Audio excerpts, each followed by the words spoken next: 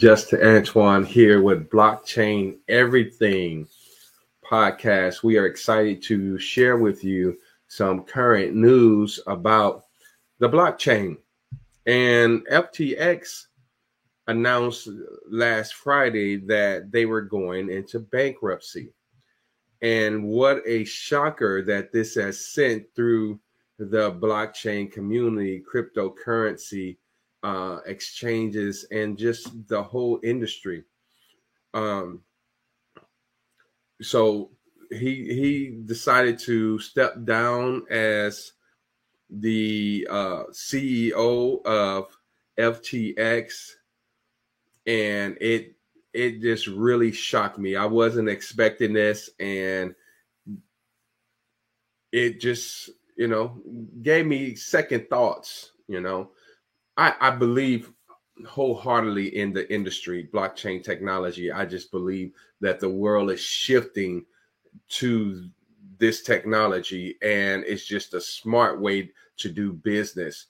But it also reminds us to proceed with caution, right? Because we never know, and we have to do our due diligence and who we get involved with in this technology. And so on last Friday, like I said, CEO Sam Bankman-Fried had resigned in a dramatic fall that will probably send shivers through the sector. I'm just reading from a article that I wrote. A number of sport-related deals related to FTX has gone, and it's also in trouble because the Miami Heat of the NBA and Miami-Dade County made the decision on Friday as well to end their partnership with FTX, and they had their arena named after FTX. So there was a big old shift there, right?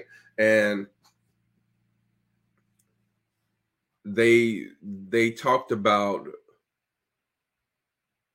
the after undergoing the cryptocurrency equivalent of a bank run, the collapsing cryptocurrency trading company FTX is now billions of dollars in the hole.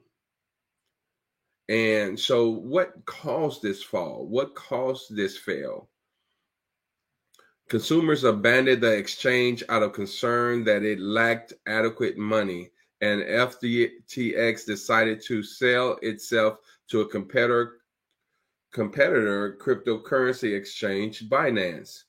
However, the deal was abandoned while Binance performed its due diligence on FTX's balance sheet. According to the bankruptcy petition, FTX cited more than 130 linked firms worldwide and valued its assets between $10 billion and $50 billion. On Friday, FTX and other connected businesses, including CEO Sam Bankman-Fried, hedge fund Alameda Research, filed the bankruptcy case in Delaware. The events of this week were a starting turn of events for Bankman-Fried. I'm hoping I'm saying his name right and not butchering it, but my apologies if I am. Who earlier this year was hailed as something as a savior when he assisted in saving a number of cryptocurrency businesses that were having financial difficulties. He has a current estimate net worth of $23 billion and has long supported Democrats in politics. And so he was making some roads in, and I know he recently came in about the hacking of the cryptocurrency and help, some of those that were on his platform, which he didn't have to do, but he stepped in and helped anyway. And we did write an article about that as well. And so you can see this article on Mexit News, which is on mexitverse.com. And so you can, hear read further about these articles. So I just wanted to come in and share about it. Then it said that later on in the weekend that it was hacked, and some people have some speculations. Was it really a hack, or were you what's going on really with this? But it was said that on Saturday that $477 million came up missing. John Ray III, the new CEO of FTX, announced that the company was stopping all trading and withdrawals and taking actions to protect clients' investments. Now, the question is, my Bitcoin, is it safe?